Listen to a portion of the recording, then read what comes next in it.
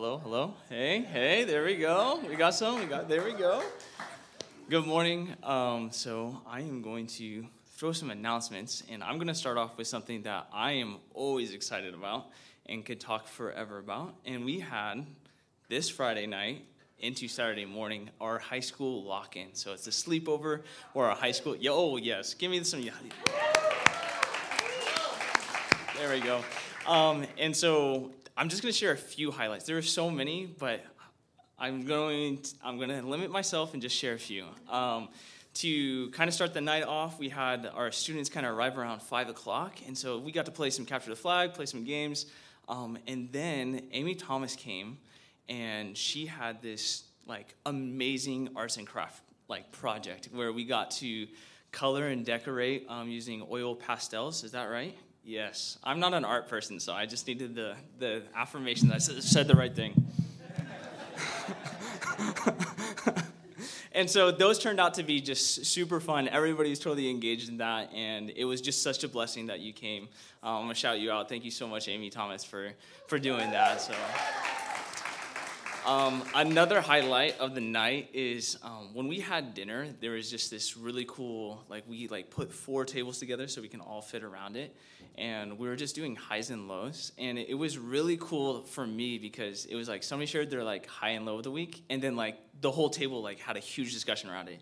And then the next person would go. And then we'd have a whole other discussion around that. And it totally felt like family vibes, which was oh, this is so cool. This is the culture that we get to build and live into. And so it was one of those moments where you're oh yeah, let's go.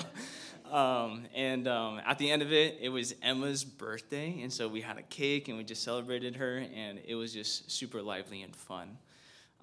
And then we also had some of our small group time, and that was just really cool because that family dynamic just continued into that, and we just got to dive a little deeper with each other and the connections that we made. And during those sessions, our leadership from our leaders was absolutely amazing. So that was just really cool to be a part of. And then in the morning, I got to say, I'm going to brag a little bit. Jo, thank you so much. But she came through with Chick-fil-A catering, and it was a blessing. Church's chicken right there. So it was cool. So we just like dinner, we had this huge group, and we just really enjoyed each other. And throughout the whole night, it was just a blessing to be with those kids and be with those leaders, because you just got to see all of them really wrap around each other and take the relationship to the next level and just be in depth. And so I'm just so thankful for our community and for our kids and our leaders. Cool. So just give those leaders and those kids a round of applause for being here. So.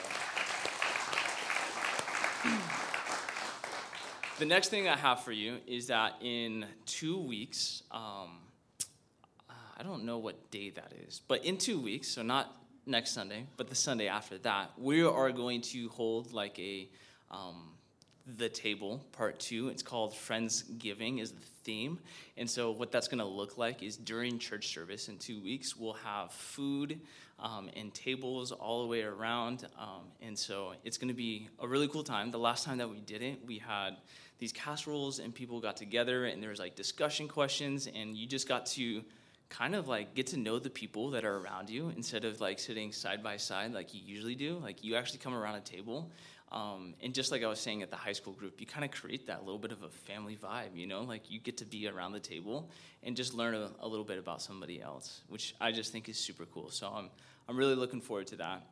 And the way that you could help is, like I said, we're going to be making some casseroles. So if you're able to do that and follow a recipe, sometimes I have a hard time doing that. You can ask my sister. I tried to make cornbread pudding. It went crazy bad, but she helped me through it. But yeah, so casseroles, or also set up, tear down. And the other way you can do is decorate. So there's going to be some centerpieces. So if you can bring a Thanksgiving, Friendsgiving themed centerpiece, that would also be a huge way to help.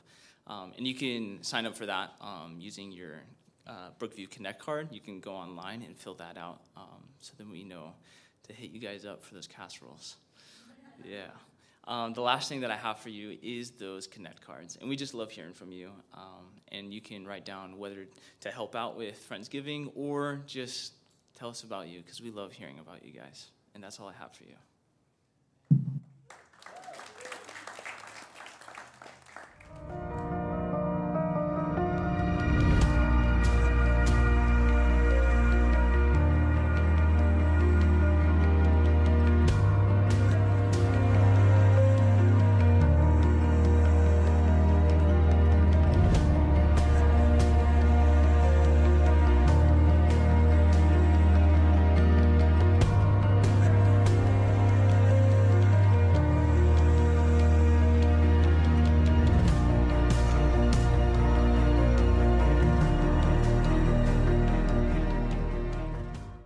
Well, if you remember nothing else today, remember this. Church is chicken.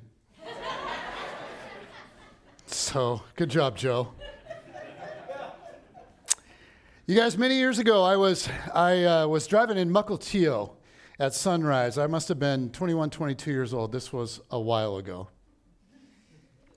And I came over a hill in Mukilteo, kind of the main big hill, and the sky that morning, this was just at sunrise and kind of in the early summer, the sky was more brilliant than anything I've ever seen in my life. The air was so clear that day that you could see for miles and miles. So from the hill, I could see the San Juan Islands out in Puget Sound. I could see the Olympic Mountains behind that. And the sky was just like orange and red and purple that was illuminating these billowing, puffy clouds. The mountains were glowing white from the snow and from the sun reflecting off of them. And the islands were like a spring meadow, and the water was like ice blue. And so I just pulled the car over. And stared, awestruck, for several minutes.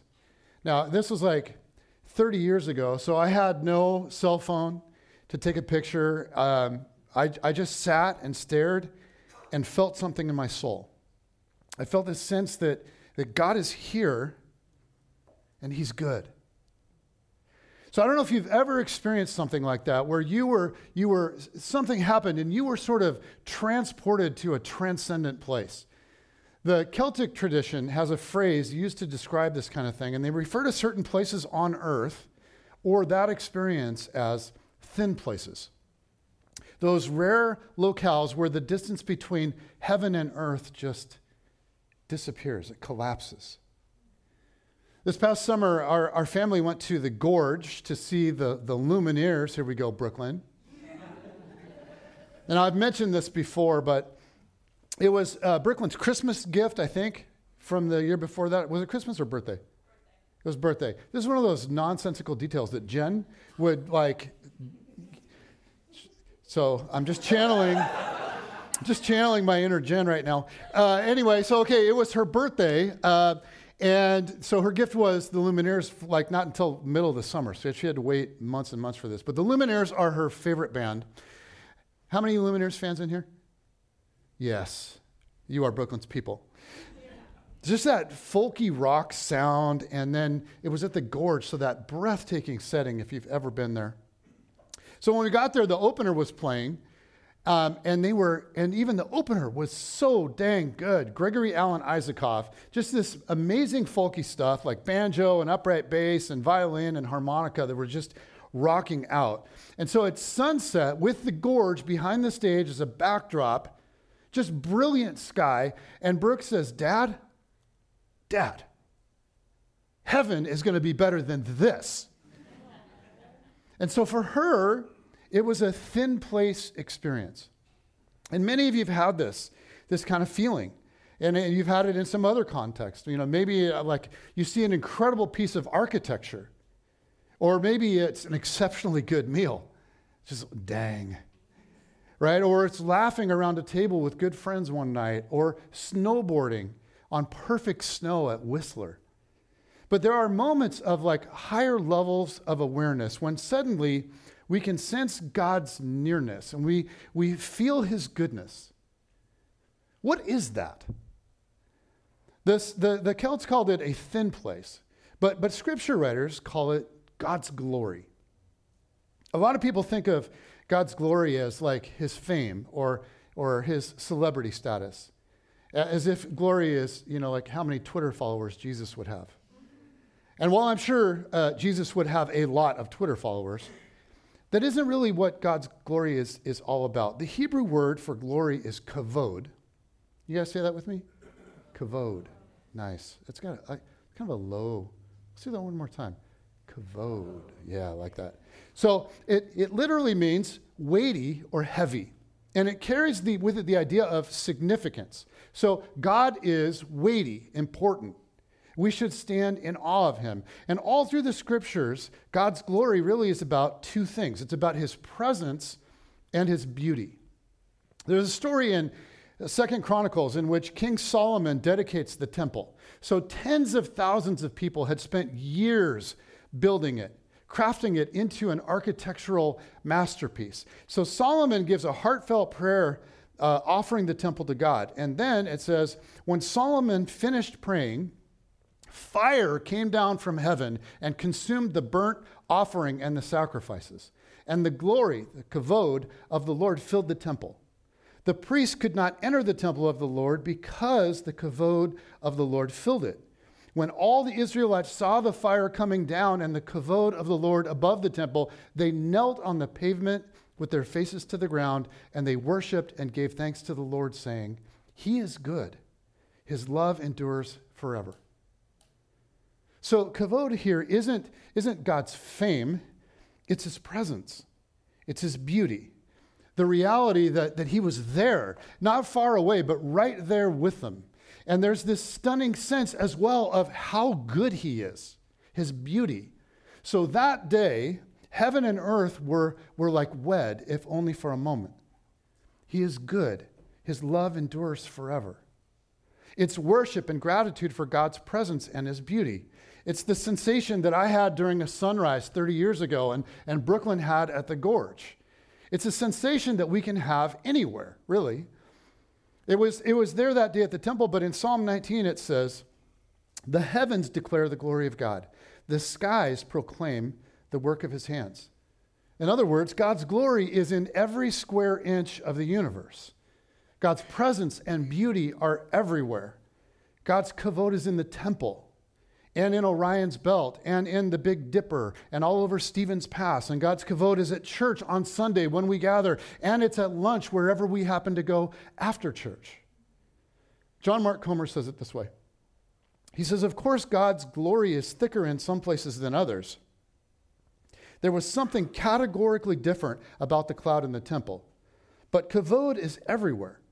You can't limit it or contain it or schedule it or pigeonhole it or brand it or claim it or control it or run from it. All you can do is close your eyes and live blind, or open your eyes and end up face down on the floor. The prophet Habakkuk once said that we are heading toward a world where, to quote Habakkuk, the earth will be filled with the knowledge of the glory of the Lord as the waters cover the sea. So right now, not everybody knows about God's kavod. Some people are blind and unaware, but in the future, Habakkuk is insisting everybody will know about it. Now, maybe some of you are thinking, okay, so wait. Isn't this like a series about work and like what it means to be human? Like, where the heck are you going with all of this kavod stuff this morning? And I just want to say, I am so glad that you asked. So here's the connection. One all-encompassing command in the New Testament comes from Paul. And he just says, so whether you eat or drink or whatever you do, that's the all-encompassing part. Whatever you do, whether you eat or drink or whatever you do it all for the glory of God. Because many people in our age are unable to perceive God's glory. We, as God's people, are to live in such a way that people begin to see God's presence and his beauty. We are to reflect God's glory whatever we do. Now, here Paul talks about whether you eat or drink, do it for God's glory, and there's all kinds of background to why he's talking about that I won't try to dive into. But right after that, it's that all-encompassing whatever you do it for God's glory. So whatever we do, even the most mundane stuff, can be done for the glory of God. So the question that we've really been wrestling with for several weeks now is this: how do we glorify God with our whole lives, not just like what we would consider the spiritual stuff? In fact, we've seen that Jesus didn't divide the world into those categories. Jesus didn't see part of life as spiritual and part of life as unspiritual. And Paul is just reiterating that theme here in Corinthians. So if most of us spend the majority of the day doing various kinds of work, how do we glorify God with the work that we do? Like if you're a missionary or a pastor or a parent, or you work for a Christ-centered nonprofit, or in a place where you can openly talk about Jesus, this may not be all that difficult of a question for you. But what if you're a teacher in a public school? What if you're an admin at Microsoft? What if you're an engineer at Boeing? What if you're a mechanic at a Honda dealership or an insurance broker? How do you glorify God with your life's work? I have a good friend who's an electrician for Seatown Heating and Electrical.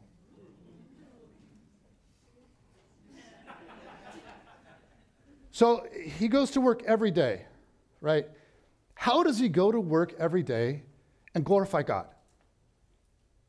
If you're an electrician, how do you glorify God with your work? What do you do? Do you carve a little cross into every 2x4 behind the drywall? You're sneaky little claiming this house for Jesus. Does he write Jesus on the name of his screwdriver? On his screwdriver, does he put John 3:16 on his wire cutters? Does everybody that walks by, he just say, bless you, bless you, bless you?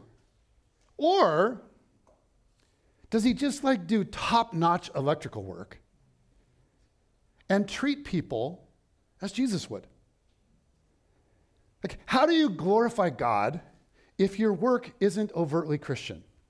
Well, our job is to make the invisible God visible, to mirror and mimic what he is like to the world. So we make the invisible God visible by both what we do and by how we do it. So I want to look at each of these. First, what we do. We glorify God by what we do. If what you do makes the world a more garden-like in some way, and by the way, an electrician definitely falls into this category. Can we agree? After losing power for my family, 18 hours on Friday and Saturday, I don't know about you, I'm especially thankful for electricity, for things working properly. How many of you lost power this weekend? Okay, most of you. Does anybody still not have power?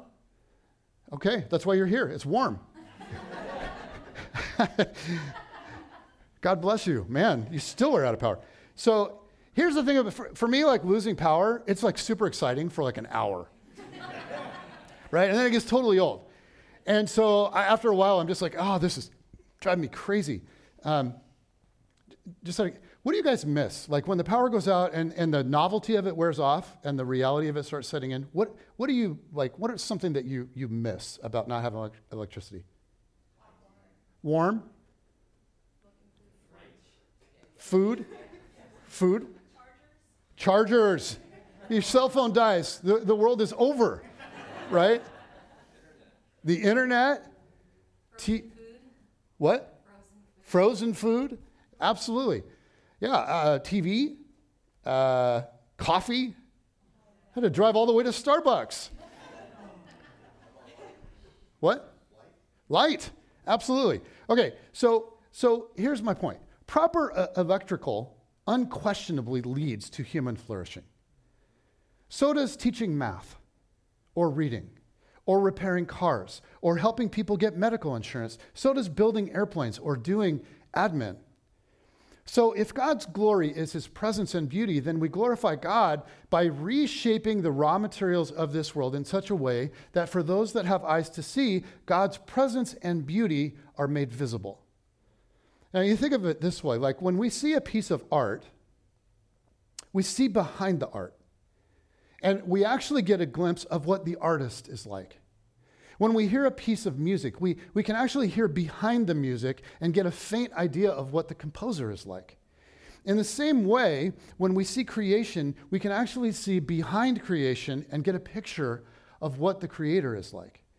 In Romans, we read, "For since the creation of the world, God's invisible qualities, his eternal power and divine nature, have been clearly seen, being understood from what has been made, so that people are without excuse."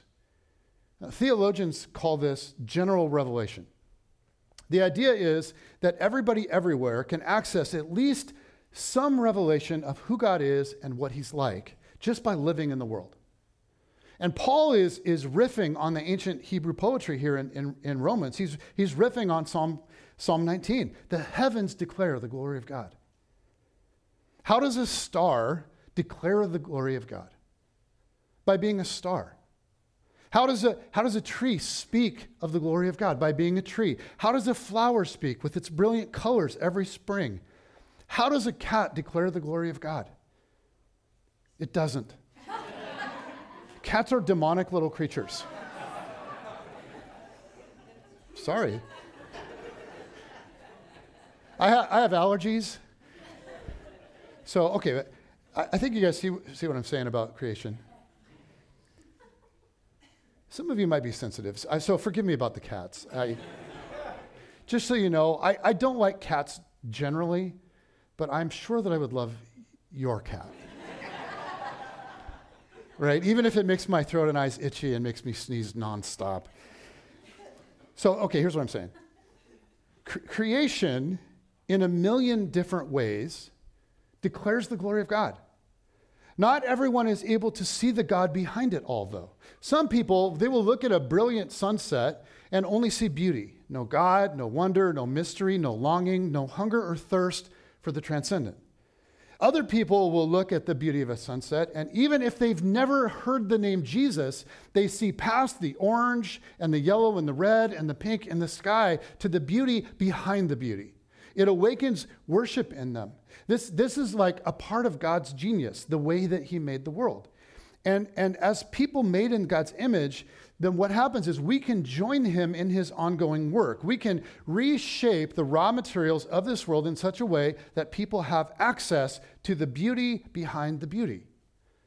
We can't make a sunset, but we can make a painting, or we can take a photo.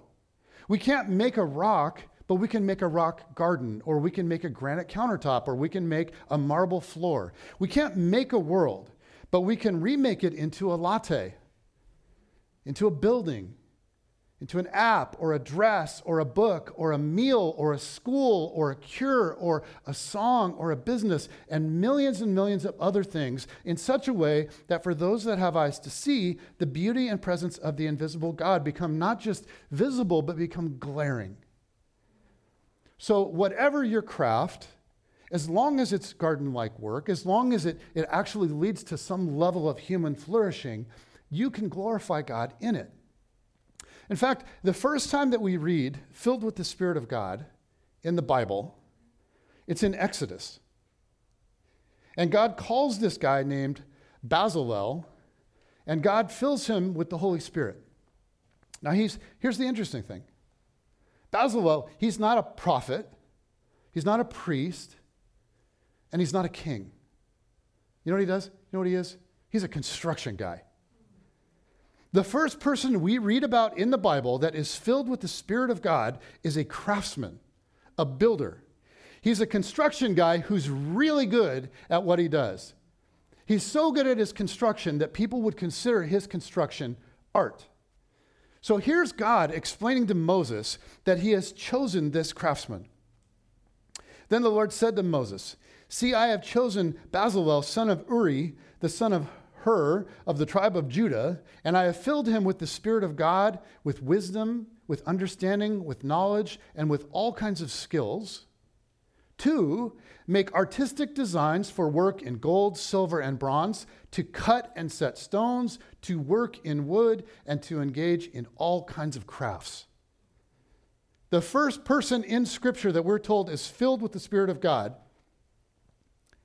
is filled with the Spirit of God so that he can have wisdom, understanding, knowledge, and skill to do what? To cut and set stones, to work in wood, and to engage in all kinds of crafts. What I'm saying is that some people's work glorifies God directly, right? Preaching a sermon about God, singing a song about God, or raising your children to love God, and so on. But most people's work glorifies God indirectly. And that's okay. Now, please don't misunderstand what I'm saying.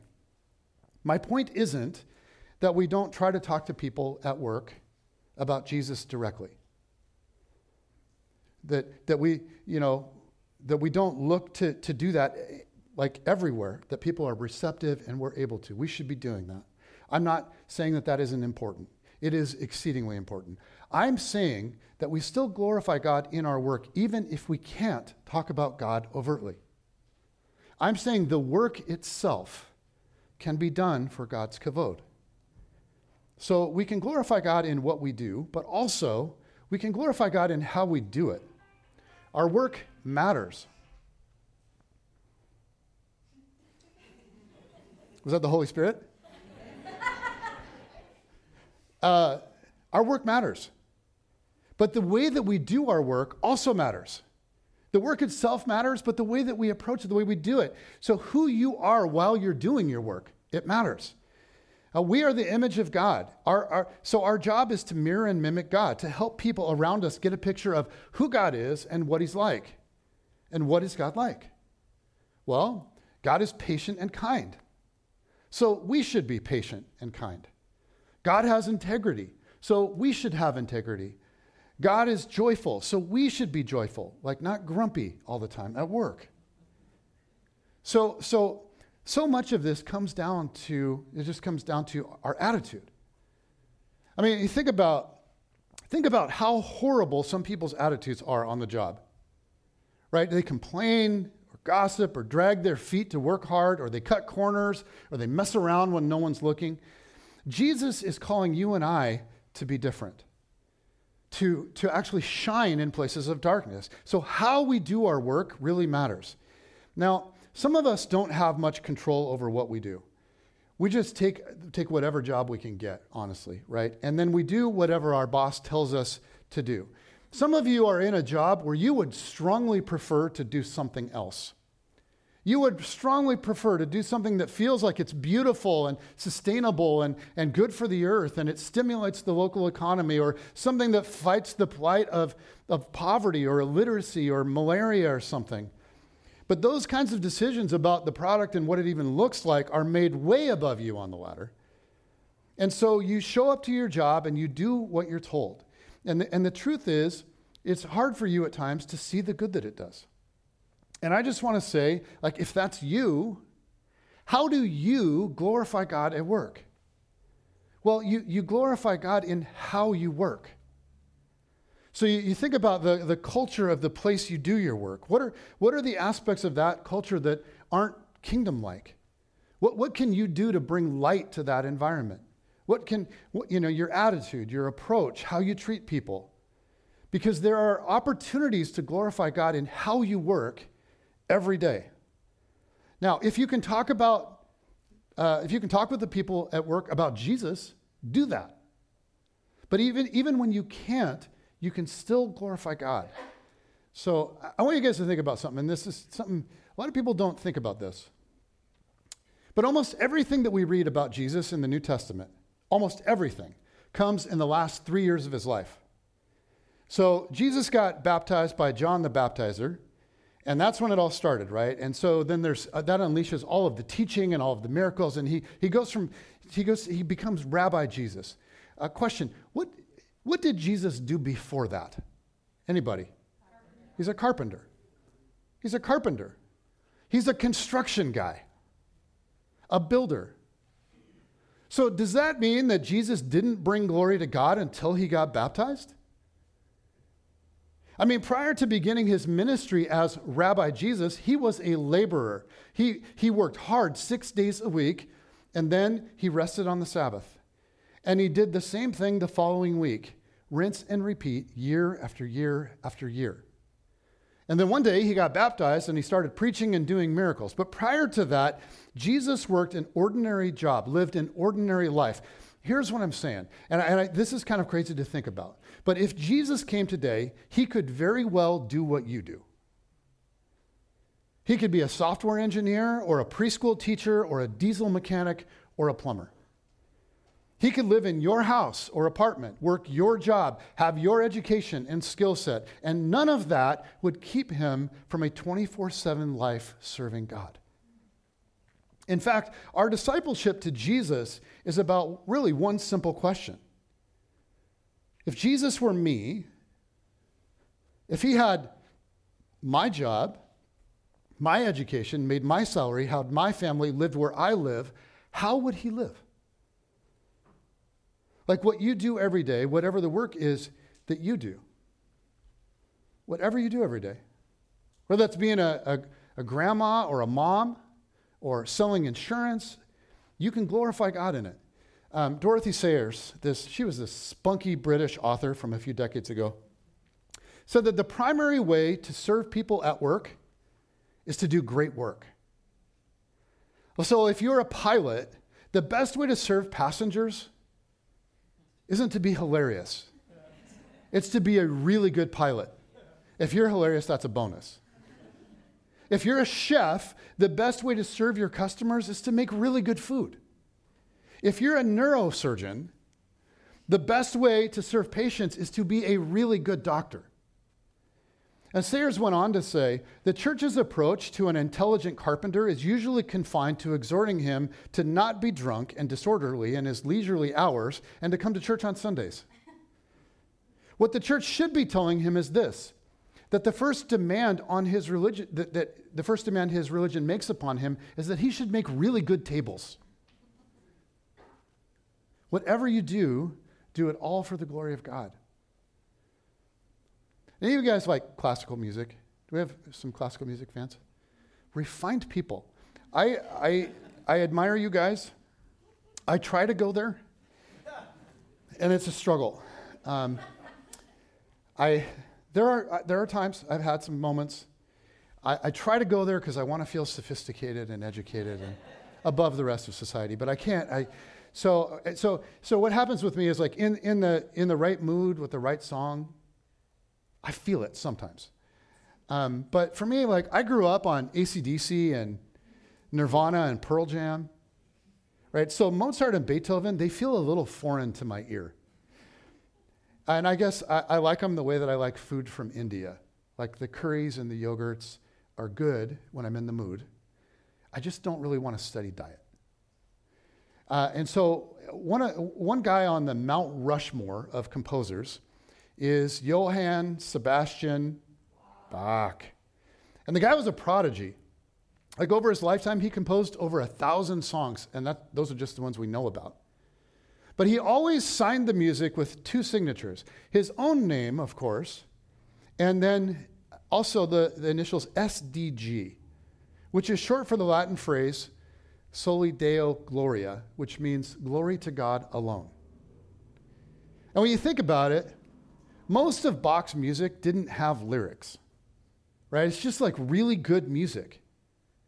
But millions and millions and millions of people have found that when they sit back and listen to it, it does something to them. I mean, great music does this to us, right? Like the Lumineers, Brooklyn.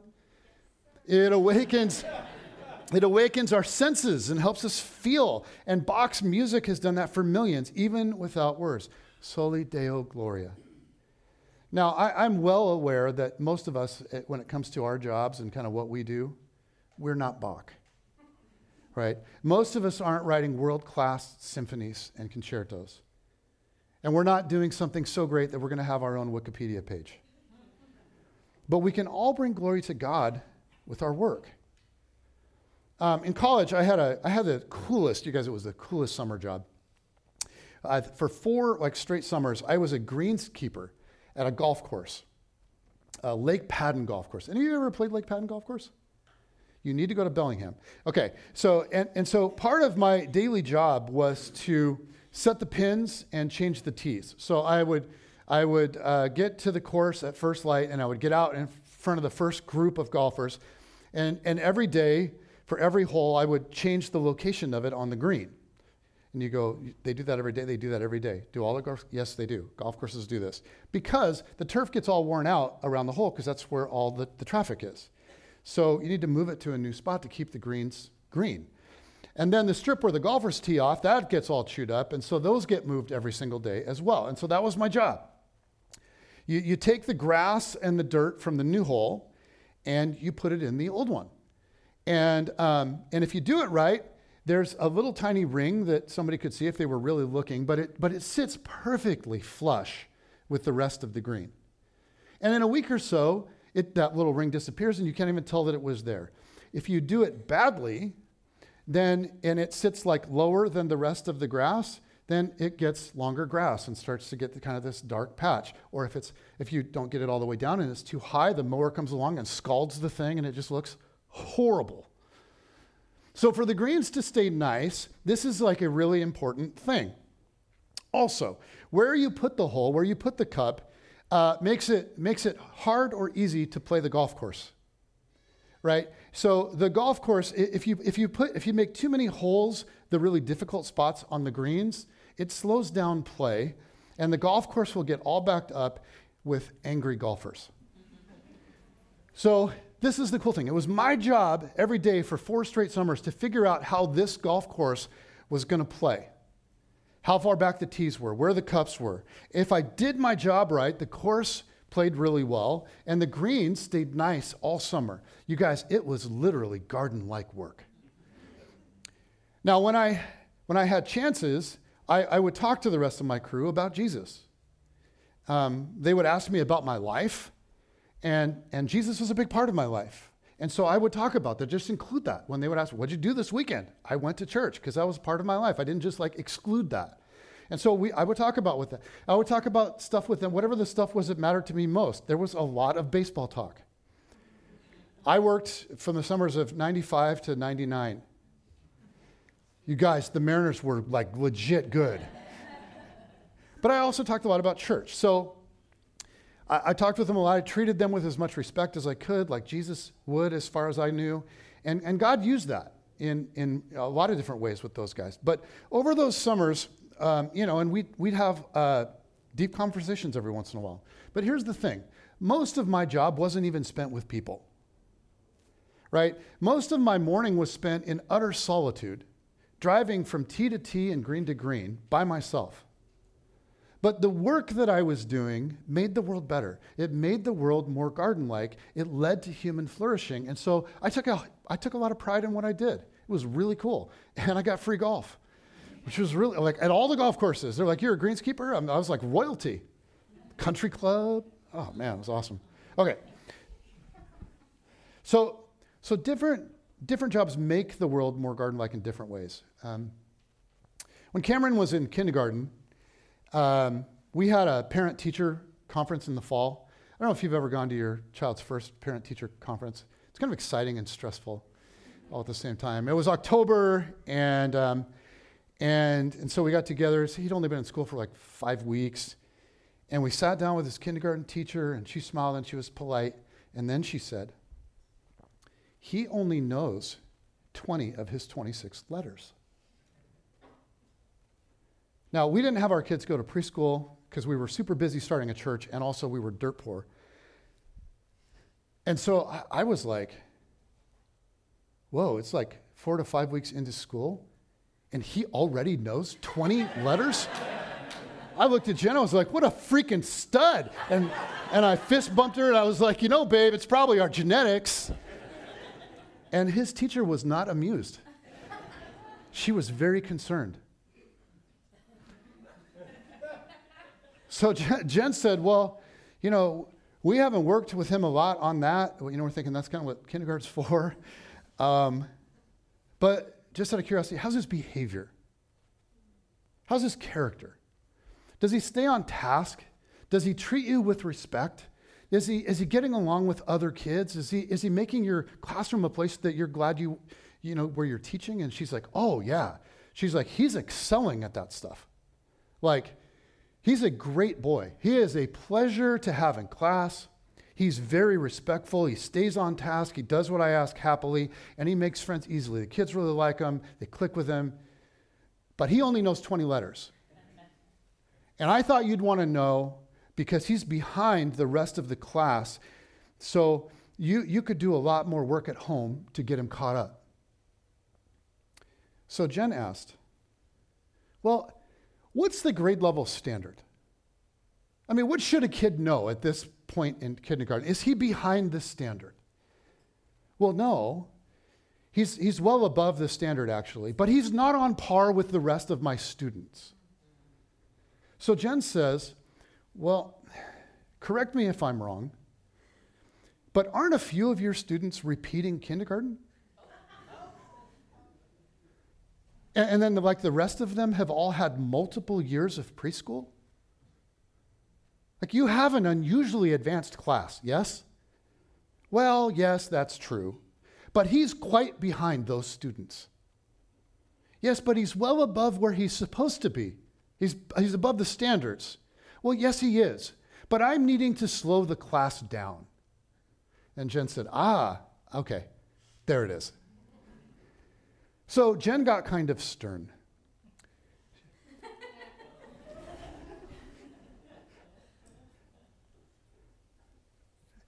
She looks really sweet. And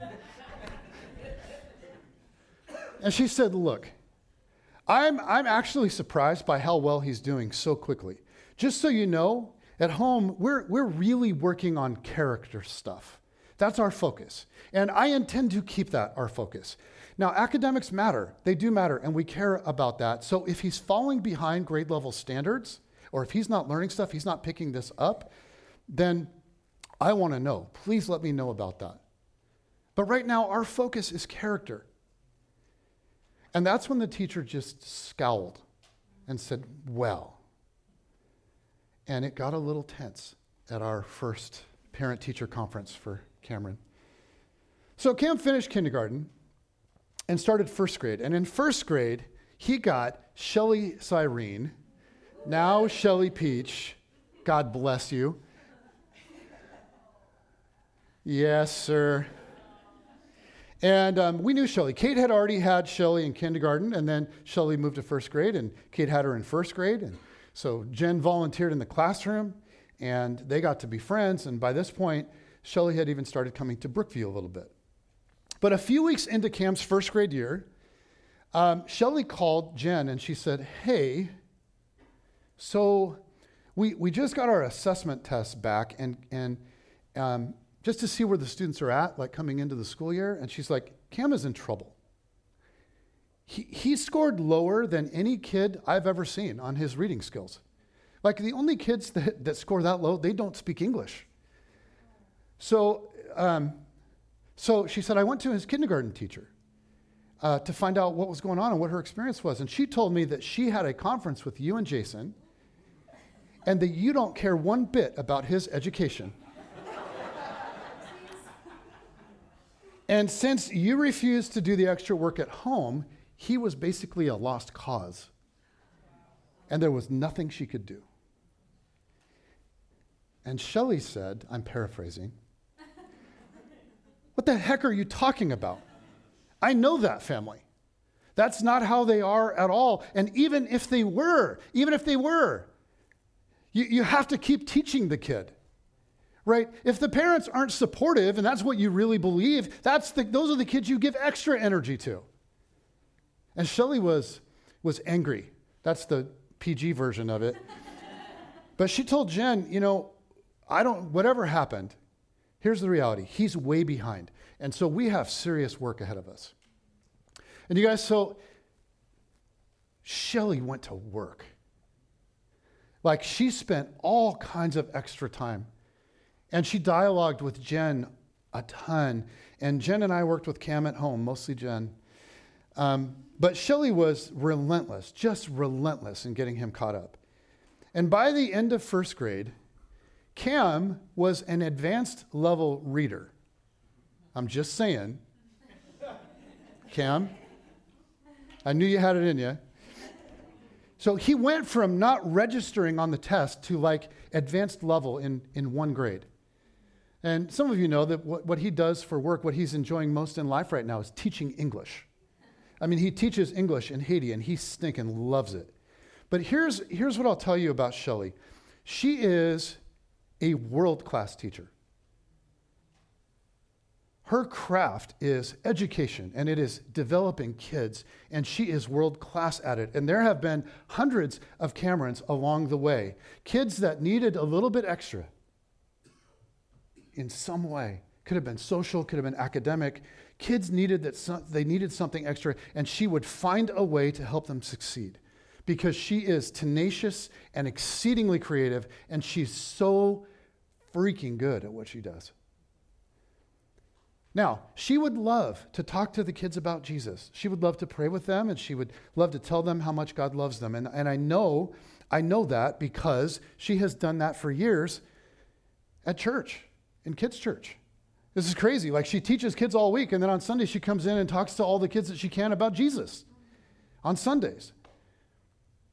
But in the public school, here's what I will also tell you. Without being able to directly talk about Jesus to those kids and those parents, Shelley Peach has glorified God hour after hour, day after day, week after week, year after year, simply by being a sensational teacher. The work itself glorifies God. So here's what I'm saying.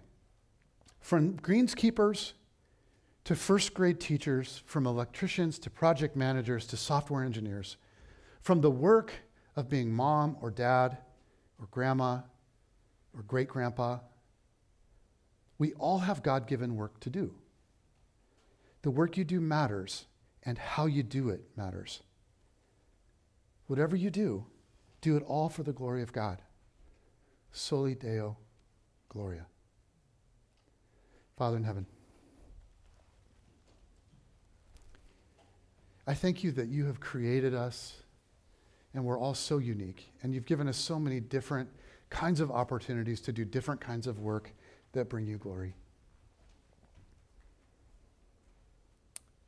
God, I think about our world and how desperate it is to have people in it who do garden-like work and who do it in a way that is a reflection of Jesus. I think about how different our world would be if those who follow Jesus saw work as an opportunity to worship and went to work daily with that kind of mindset. I think about the way that would impact our country and the world beyond. God, help us to do that. Help us to encounter you, to serve you, and to glorify you with the work that we do and with how we do it. God, would you fill us with your Spirit? Amen.